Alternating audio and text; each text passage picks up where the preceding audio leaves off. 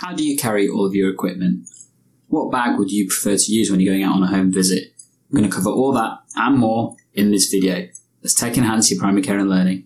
If this is the first time we're meeting, I'm Dr. Gandalf of EGP Learning, where I look at supporting you with technology-enhanced primary care and learning. And in this video, we're going to have a look at the visit bag. Effectively, what piece of equipment you may want to keep with you when you're out and about visiting patients. As usual, make sure you click subscribe and ring the bell to be notified first of all of our content. Make sure you leave a comment. I'd love to hear what you guys think of this video. Shall we begin?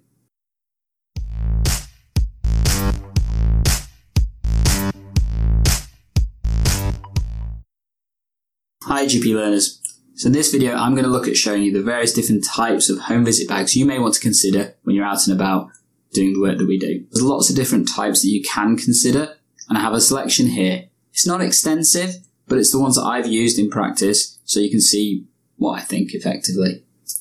First and foremost though, I'm going to take you back about 9 years when I was a GP trainee, and I was basically told I had to sort out my own visit bag because I was about to finish working at the practice. And then I found one that, to be honest, you guys all know, spoke to me a little bit, purely simply because it was called the Merlin bag. And we got it here. So this is it. As you can see, it's pretty big. Well padded with large central pockets and sections in the middle, as well as side pockets for things like paperwork. Lots of mini pockets in there as well. Large rubber strap, which meant it was easier to carry, but it is a little bit hefty. And basically, it's got pockets upon pockets upon pockets, which is good. And actually, it was really helpful. But it's a bit big. I must admit, sometimes getting into patients' houses with this was a little bit of a challenge. So I didn't keep this for that long. And as a result, this got relegated to not being used for quite a while, until more recently, it's now become the bag I use to carry all the equipment that I record these videos on for you guys. Which raises an interesting point actually, because a lot of people nowadays will actually consider using camera bags as a visiting bag. So I have a separate camera bag that I might start using as time goes on. Well, what did I go from here? Well, once I stopped using this, I thought what bag would be more useful and effective. And actually, I was a bit frustrated having paid a little bit of money for this, so I thought I'll just get a bog standard rucksack. Particularly because when I came to this practice, I actually started walking a lot more to the visits, and I wanted something that was easy to carry more than anything else. And for those of you who don't know, I do like to have a separate piece of kit for my home visiting stuff rather than the ones that I use in practice. I know many GPs just stick with having one piece of kit. That's not what I like to do, if I'm being honest. So that's why I wanted a separate bag. I was a little bit of a childhood geek. I went off and got a high-tech bag because it was, to be honest, the cheapest one I could find. But also, it had multiple pockets. There's a theme here. You need a bag with lots of pockets. And it worked really well for about a year and a bit, and then it fell apart. And then I thought, well, what can I have from there on? I didn't really learn my lesson, I'm afraid. I went and got another high-tech bag. This one. And this has actually lasted a lot longer. So this has lasted for about 4 years. It works really well. It's a record bag, effectively. It's got multiple pockets at the front, which I keep all my medications and drugs and stuff in. It's got a large central pocket, which I keep my equipment in. And it's got this kind of record bag section at the back, which I keep all my paperwork and stuff in. Nice robust strap and a carry handle as well, which makes it much easier to carry. It's served me really well for the past few years. It is, I must admit, coming towards the end of its time. Downside of being a fabric bag is that they eventually do start to give, and they can break as a result of that. So I anticipate I'll probably be changing shortly. What will I change to? Well, being a trainer, we have to provide equipment to our trainees, and this is the one that we get for them. Duro Gadget record bag. Very similar to the high-tech, but I must admit the material quality is a lot better. It's waterproof as well, and the padding's a lot better in terms of the bag itself. Again, similarly, large central pocket, good shoulder strap, a couple of external pockets, and actually ones for keeping smaller pieces of equipment on the side.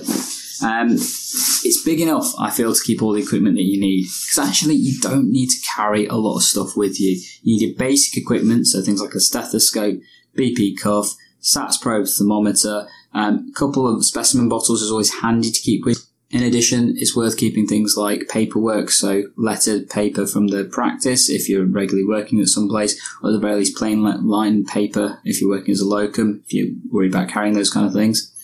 Question whether you carry a prescription pad with you.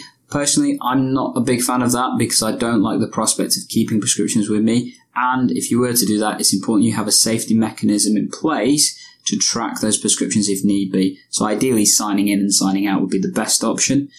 Because of EPS and that kind of stuff, I personally feel I don't need to really carry a prescription with me. But if I'm doing a late night visit where there may be an issue, I will sign one out and keep a record of the prescription number so that I've got that if needs be.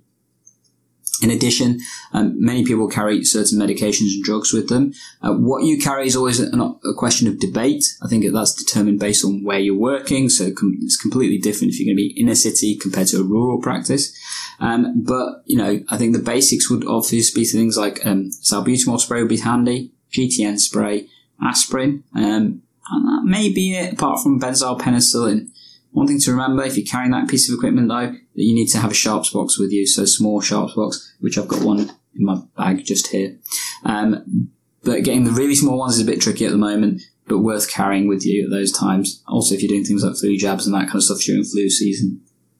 These are all the types of bags I've used over my time in practice. There are a variety of other ones that you can consider. So a lot of people prefer the harder bags, so either pilot cases or kind of makeup bags or tool chests and stuff. They have the clear benefit that you can sit on them. So when you're visiting patients, they could provide a perch for you to sit on if you don't want to sit in the patient's home for whatever reason that may be, and also can be a bit more robust in terms of their use.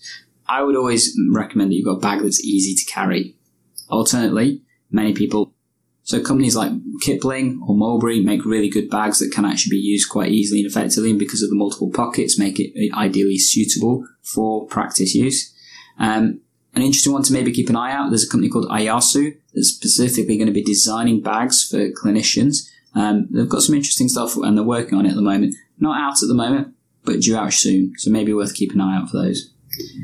Whatever you have though, what I would recommend that you have is basically a bag that has ideally 4 different types of pockets. So a main central pocket to keep your equipment, side pocket for your paperwork and that kind of things, third pocket for things like medications and, if you need to carry those kind of things, mainly so it's compartmentalized and it's easy to access. It's always worth having a fourth pocket for things like specimen pots, or better yet, simple little snack or something. Particularly if you're a locum, having those access to those kind of things is really important and stuff. So guys, that's visit bags that I've covered from my perspective. I'd be interested to know what you guys think and what is your preference when it comes to a visit bag. Are you a hard case bag or are you a soft bag in terms of your preference? What's more important to you? Is it portability? Is it functionality? Or is it style? You can tell for me it's not style, but hey, those who know me know I'm always about function over form. So guys, if you want to contact me, feel free to do so. I'd always love to hear your comments and your critique of these videos, and please make sure you subscribe. Make sure you get this content first and foremost. Is really important to me. So we're on all of our platforms, YouTube, Facebook, LinkedIn, Instagram, Twitter, and obviously on the podcast and stuff. Hope you guys have enjoyed this episode. And as always, make sure you continue to follow us. We're here at EGP Learning, saving you and your patients time by tech enhancing your primary care and learning. See you in the next video.